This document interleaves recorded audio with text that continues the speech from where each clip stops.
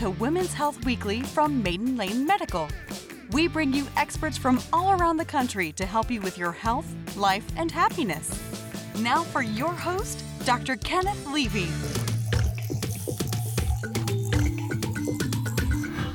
Welcome back to our every Friday at noon edition of Women's Health Weekly. Every week we bring you information from experts that applies to women's health that you can use, that's practical. We give you an opportunity to ask questions live and get them answered by experts from around the world. And this week, from New York City only. This week we have with us, and we're so excited, Dr. Jamie Glick, who is a clinical assistant professor of dermatology at New York Presbyterian, Weill Cornell. We are absolutely honored to have her here. And my longtime colleague, Dr. Nicole Ostrov, who is a gynecologist who has been working for Maiden Lane Medical with us for about the past 9 years. We have an all-star team today. And once this telecast is over, it'll be available on replay on our YouTube channel is youtube.com/maidenlanemedical. So I want to get started here. I want to jump right into it. Let's talk about dermatologists and what dermatologists do. So my understanding, there are two main areas in dermatology: cosmetic dermatology, which you can tell us about in a moment, and then there's medical dermatology. So what do cosmetic dermatologists do mainly? So I would correct you and say there's probably three main areas of dermatology: cosmetic, corrected, and surgical. We do most skin cancer treatments of anyone. So cosmetic dermatologists focus on making us more beautiful. So we focus on Botox, filler, laser, skin quality, skin texture. I mean, it's a really vast field. I specialize in cosmetic and medical dermatology. I feel there's a lot of overlap. Like, let's say you have an acne patient. A lot of acne patients complain about acne, but even when I clear up their acne, they start to complain about this dark spots or the leftovers and the scars. So sometimes that's even more concerning than the acne itself. So there's a lot of overlap between the medical and the cosmetic aspects of dermatology. So you do both? I do both. Yes, it's my favorite part. I can do it all. You know, the patient comes in, they want us to clear their skin. We can clear their skin from acne, then we can clear their skin from the marks and the scars. And it's really rewarding to be able to do the whole spectrum. So let's talk about one of the most common things I believe we see together, which is acne. Let's talk about acne. What is acne? We're still actually, as common as acne is, we're still trying to understand what causes acne. But I usually tell my patients it's a combination of 4 factors, basically 4 plus, I say. So clogged pores, or something called hyperkeratinization, inflammation, oil glands or overgrowth of the sebaceous glands, and bacteria.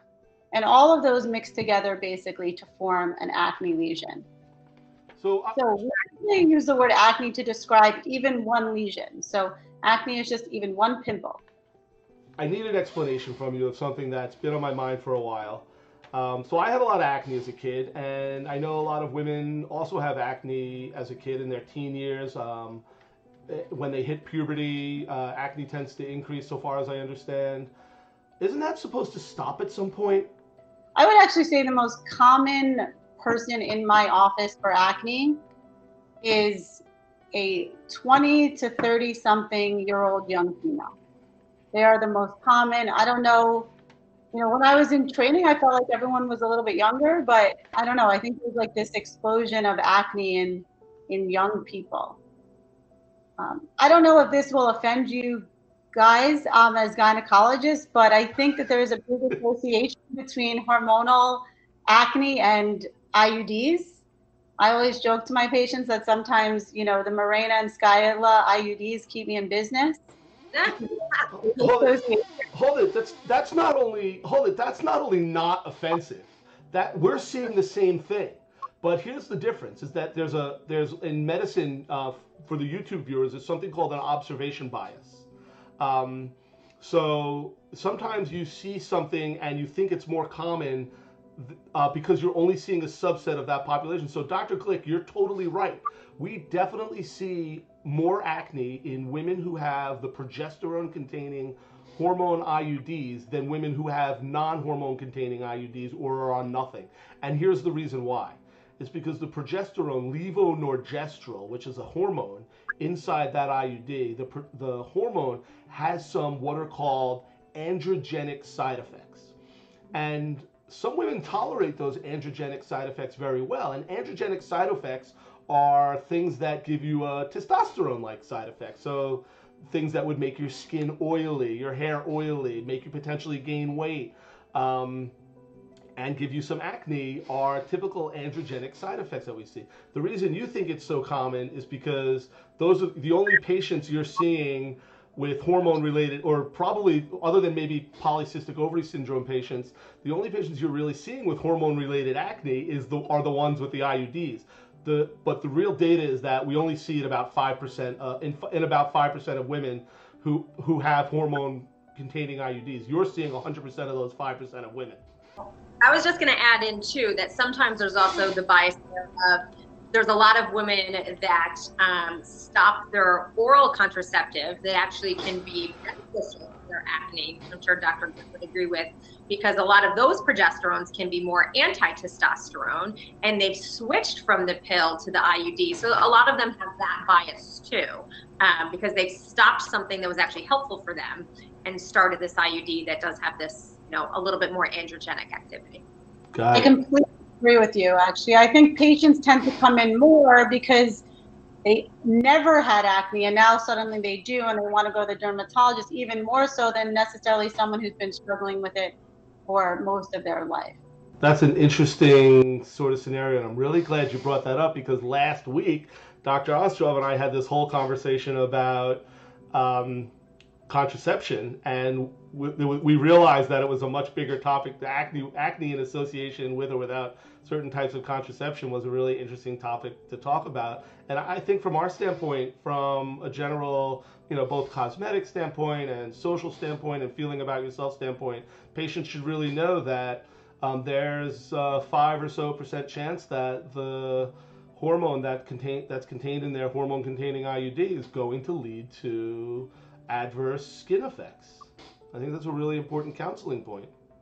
I absolutely agree. I also think that a lot of times patients get on the IUD so they don't have to take a pill, right? That's one of the common areas. And then they come into my office, and then sometimes I have to start them on spironolactone or an antibiotic or another pill, and it's kind of like replacing one pill for another pill.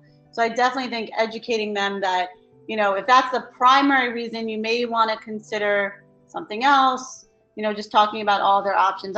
I sometimes do prescribe birth control for my own patients, but oftentimes I'll send them first to a gynecologist, especially if they've never been evaluated before, because you guys are certainly the experts on all the different options out there.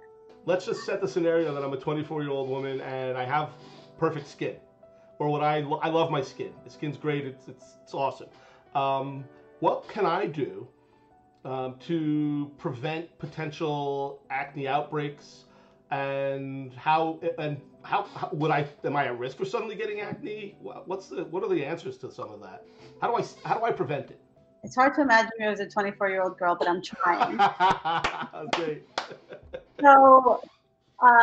So I think that there's like a couple of questions there. So one is how to prevent acne, and two is how to just keep your skin beautiful and young for a long period of time. And that's where the medical cosmetic dermatology overlap happens basically every day for every patient in my office. So in terms of acne, I would say, if you're not prone to acne, the fastest way to get you prone to acne is to use comedogenic products. So that means products that are going to clog your pores. So a lot of times I see my younger patients wanting to use a lot of anti-aging products, even though they're only, 24. And I understand and really respect the preventative measures, but sometimes they're then using products that are designed for older patients, potentially their mother's moisturizer or serum that doesn't really factor in that younger people may be prone to acne. And then they end up putting on these very thick, heavy products and then suddenly developing clogged pores and acne. So like we talked about before,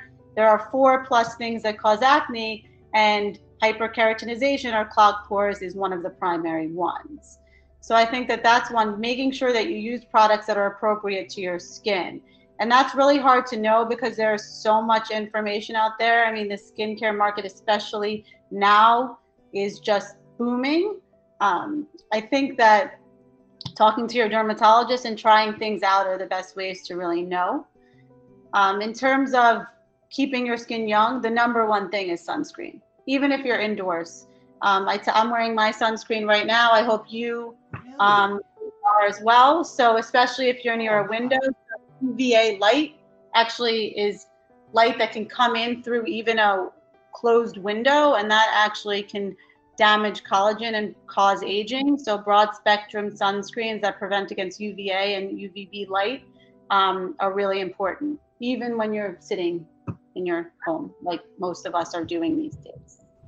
Dr. Ostroff, did you know that?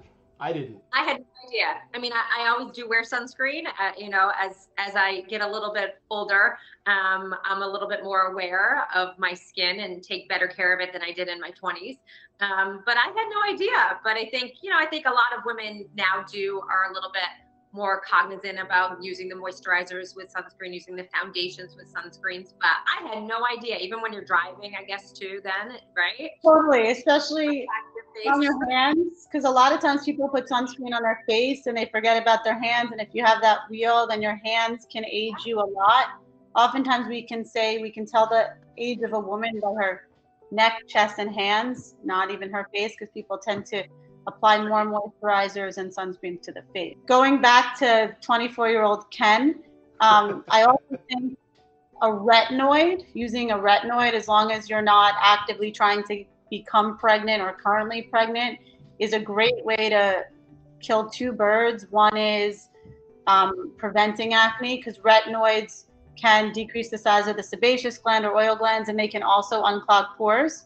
And they're also one of the only topical medicines to promote collagen growth. So that is an excellent way to do multiple things. And they even have over-the-counter retinoids and retinols now. Are there some really great products that you think about when you think about a great over-the-counter product with retinoids in them? So I think that there are a million of them. Probably, right. I think that, Differin or adapalene is the first ever prescription strength retinoid that's available over the counter.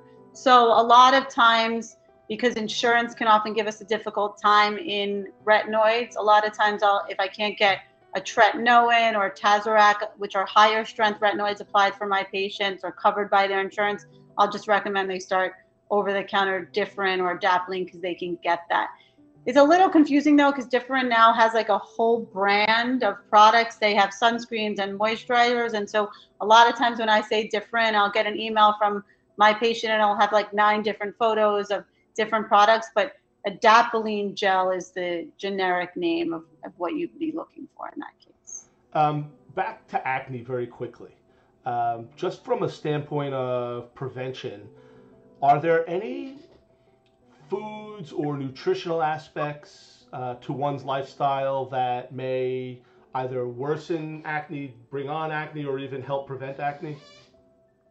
So yes, there are some studies. I firstly always like to say that I think a lot of this is individual. So sometimes I have patients who tell me every single time I eat a slice of pizza, I get a pimple.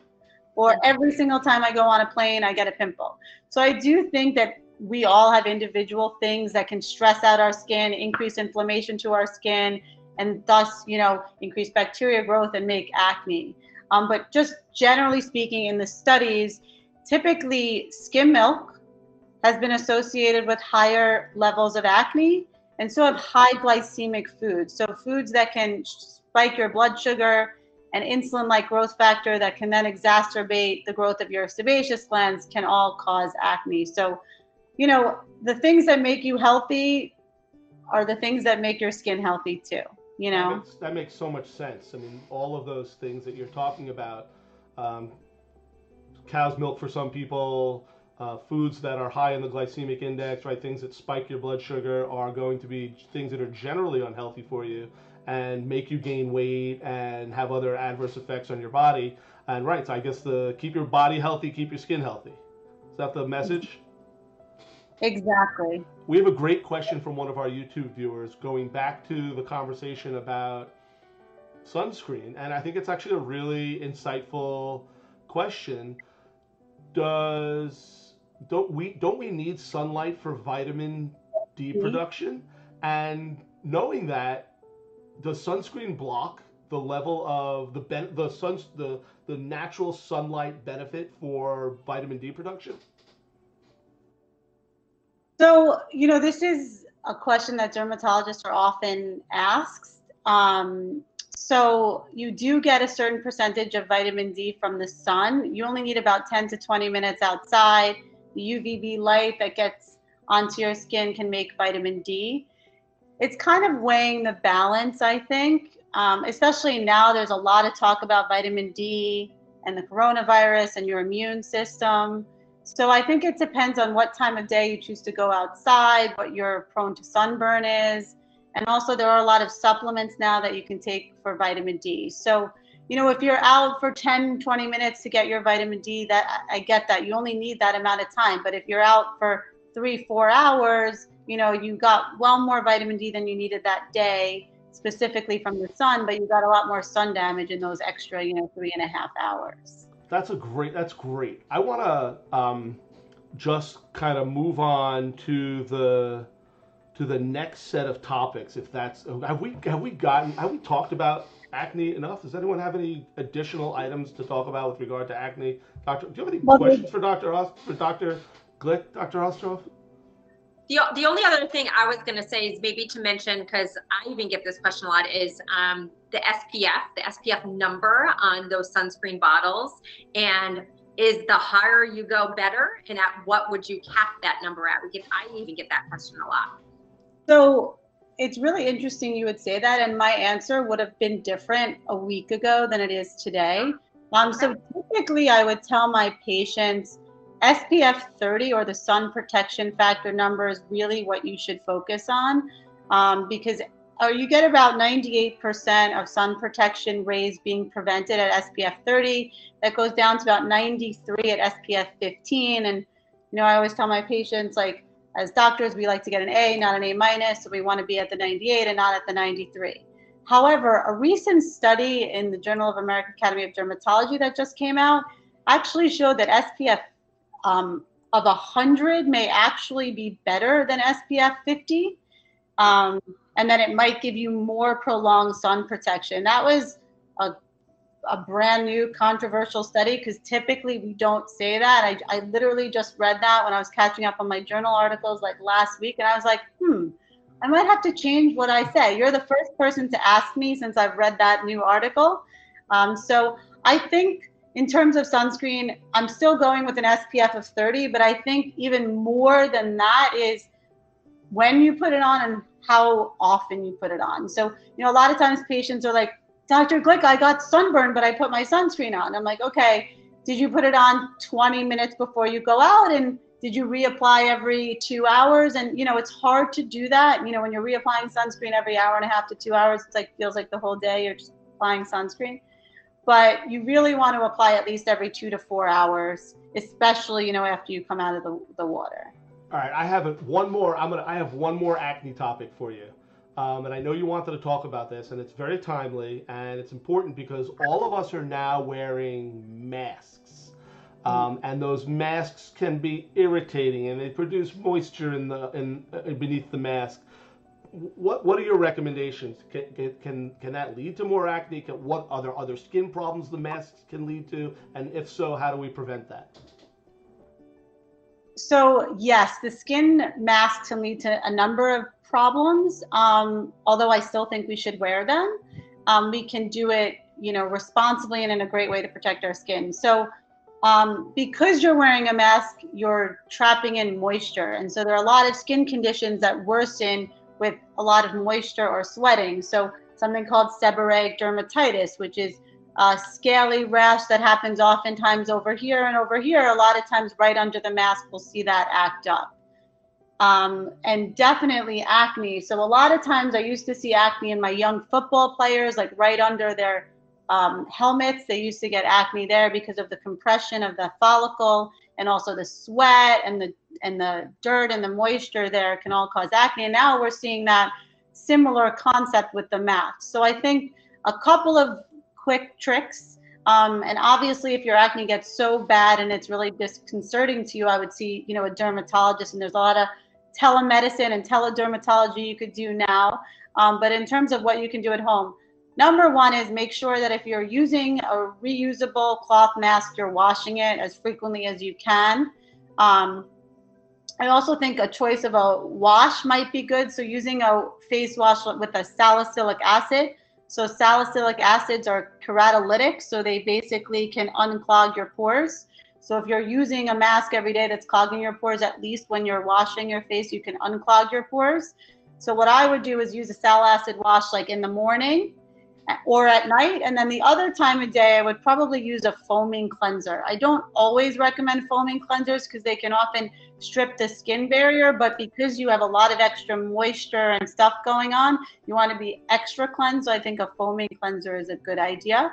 And there's a lot of over-the-counter sal acid. I have no stock in Neutrogena, but they make a ton of different sal acids. But I don't want any of the ones with the beads. Those can actually inflame skin, and especially if your skin's already inflamed. So just a gentle sal acid wash and a gentle foaming cleanser too. So let's go ahead and move to our next set of topics, which is really a little bit about some other skin problems. I think maybe we could talk about these together. The problem of eczema, which I understand to be very common, and dryness, which can come along with eczema, as far as I understand. But you, I guess, if there's correcting to be done, you should and will correct me. So how common what is eczema, and how common is it?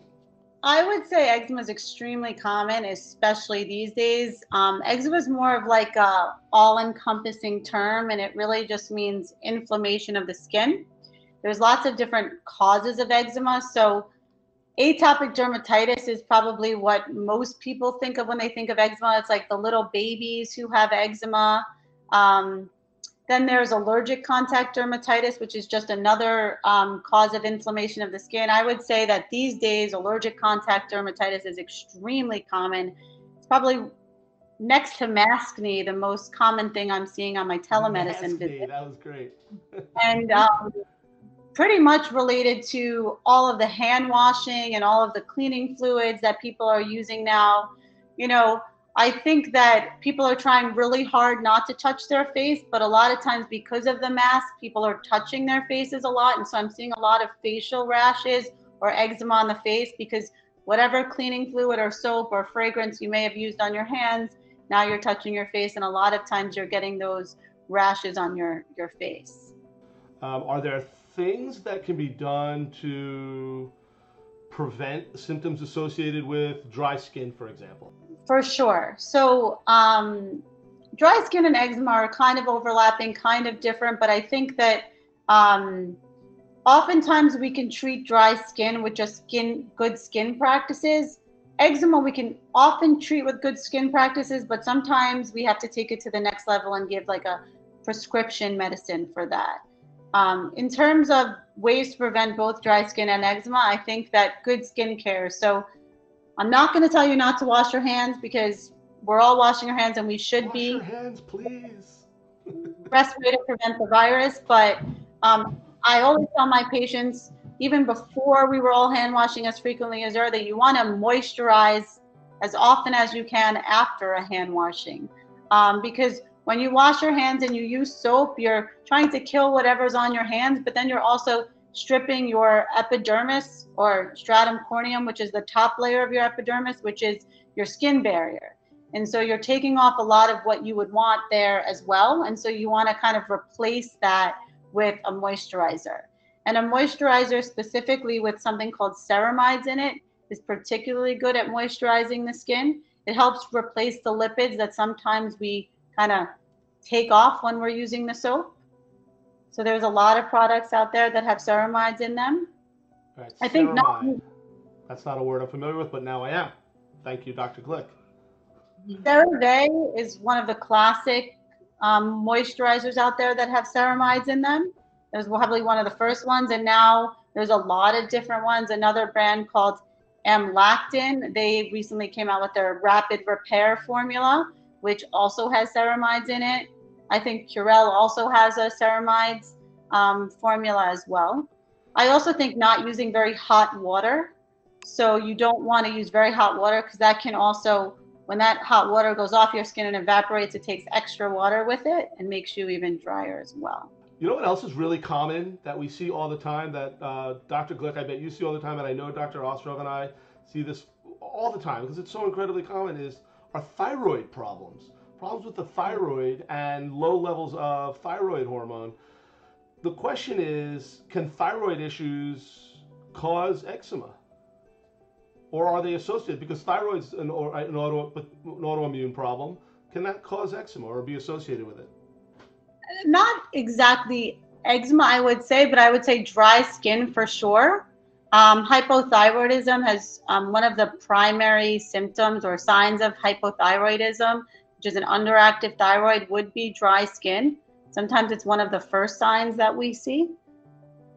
Interesting. So definitely. I wouldn't say, just because you have dry skin, you have to worry that you have hypothyroidism, because it's definitely not the most common cause, but it's definitely seen in patients who have that. So I do want to talk about some of the cosmetic dermatology issues, and something we see very commonly in the office and get requests for all the time is information about laser hair removal. I won't tell you my horror story that I had with a patient, but let's suffice to say that if I was going to recommend a hair removal technique, it would be laser hair removal over waxing. So talk to us about laser hair removal. How does that even work? Who should get it? Who shouldn't get it?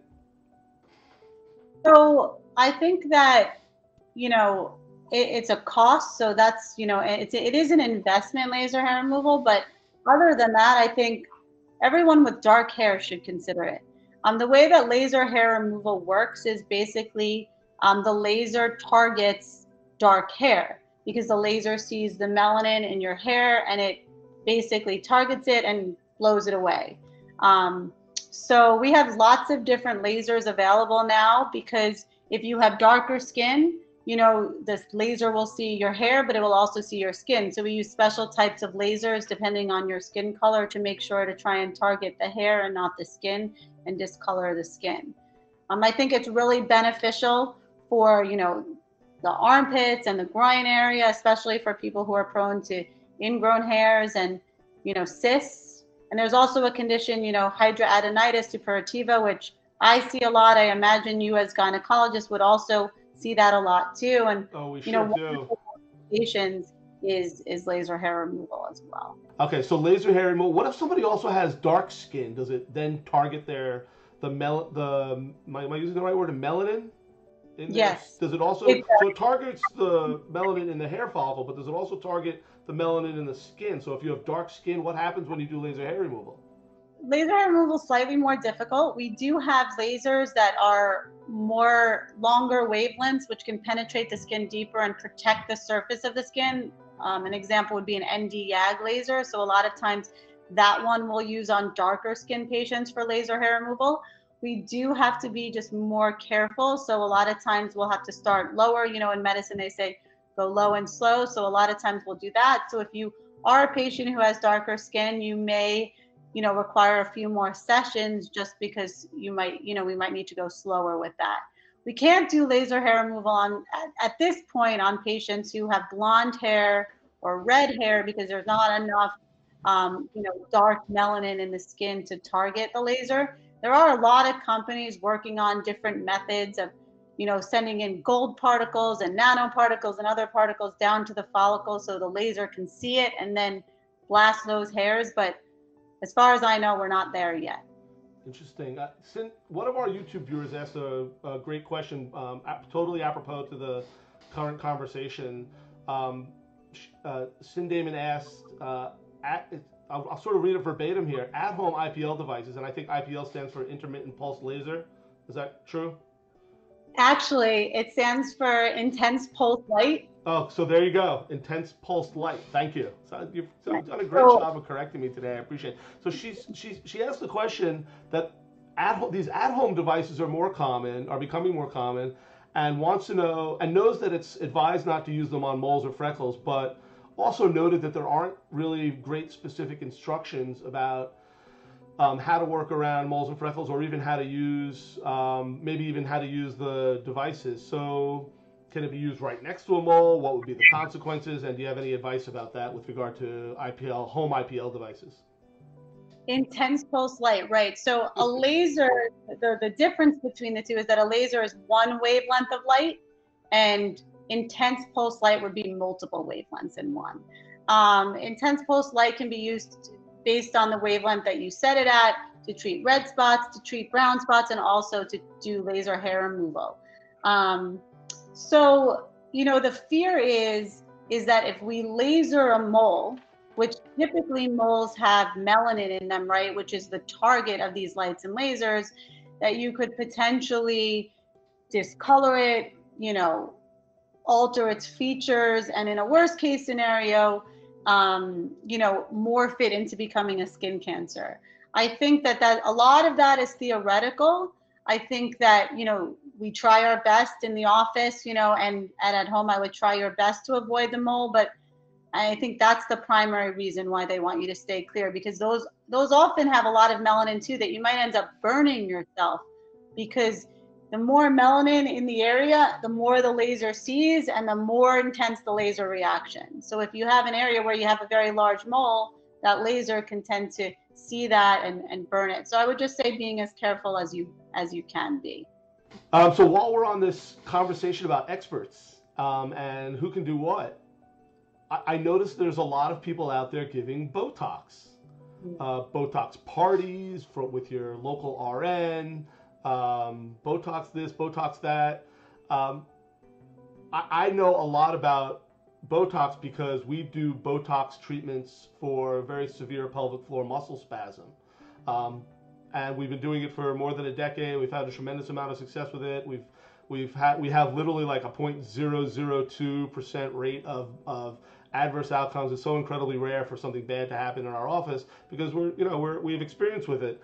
But what happens when somebody goes to get Botox with somebody who's not a professional and they put it in the wrong place or they put too much of it in? What could happen there, and how do you prevent that? So I think that as a dermatologist, this is a particularly sensitive topic.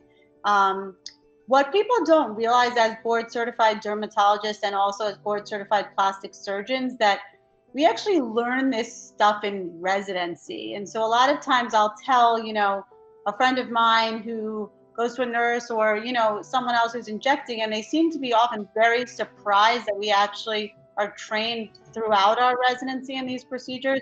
And also, they're actually on our board exam. So we have to be certified in many ways on these procedures. So I think that's the value in seeing a board certified dermatologist or a board certified plastic surgeon, because we've had multiple years, and not just weekend courses or, one other doctor kind of showing us what to do, on a weekend.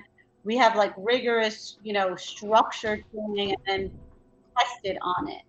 I think of all cosmetic procedures that I do, I think Botox is one of the safest. I actually think laser hair removal, and especially IPL, that intense pulse light, is actually among the most dangerous of procedures because of the risk of burn and scarring. I think that the attention to detail and the way that you understand facial anatomy and facial structure, and I think that board certified dermatologists and board certified plastic surgeons, spend their career studying facial anatomy and facial structure, and so no one's going to know it better than them. So the way that we tweak the muscle and we put a little bit of Botox here, a little bit there, I think is really can alter your face. I mean, this is your face we're talking about. So to me, it's not just Botox, because if your eyebrow position is now out of position for the next 3 months, that's not how you want to look at yourself in the mirror, for the next 3 months. So I think that, it's important to go, whoever, nurse, NP, PA, or MD, whoever you go to for any of these things, it's important to trust them and to know that they know their anatomy and that they come from a reputable place.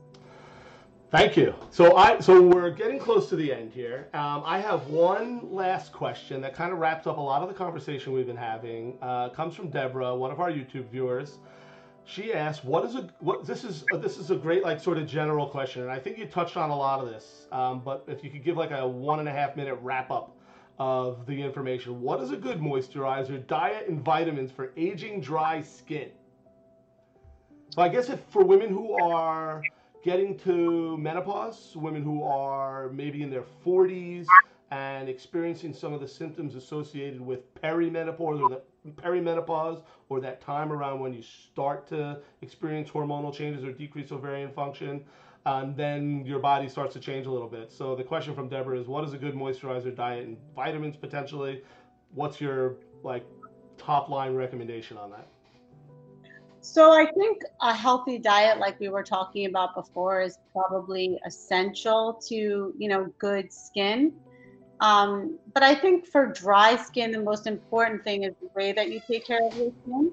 So if you have dry skin, you want to take 5 to 10 minute showers with lukewarm, coolish water.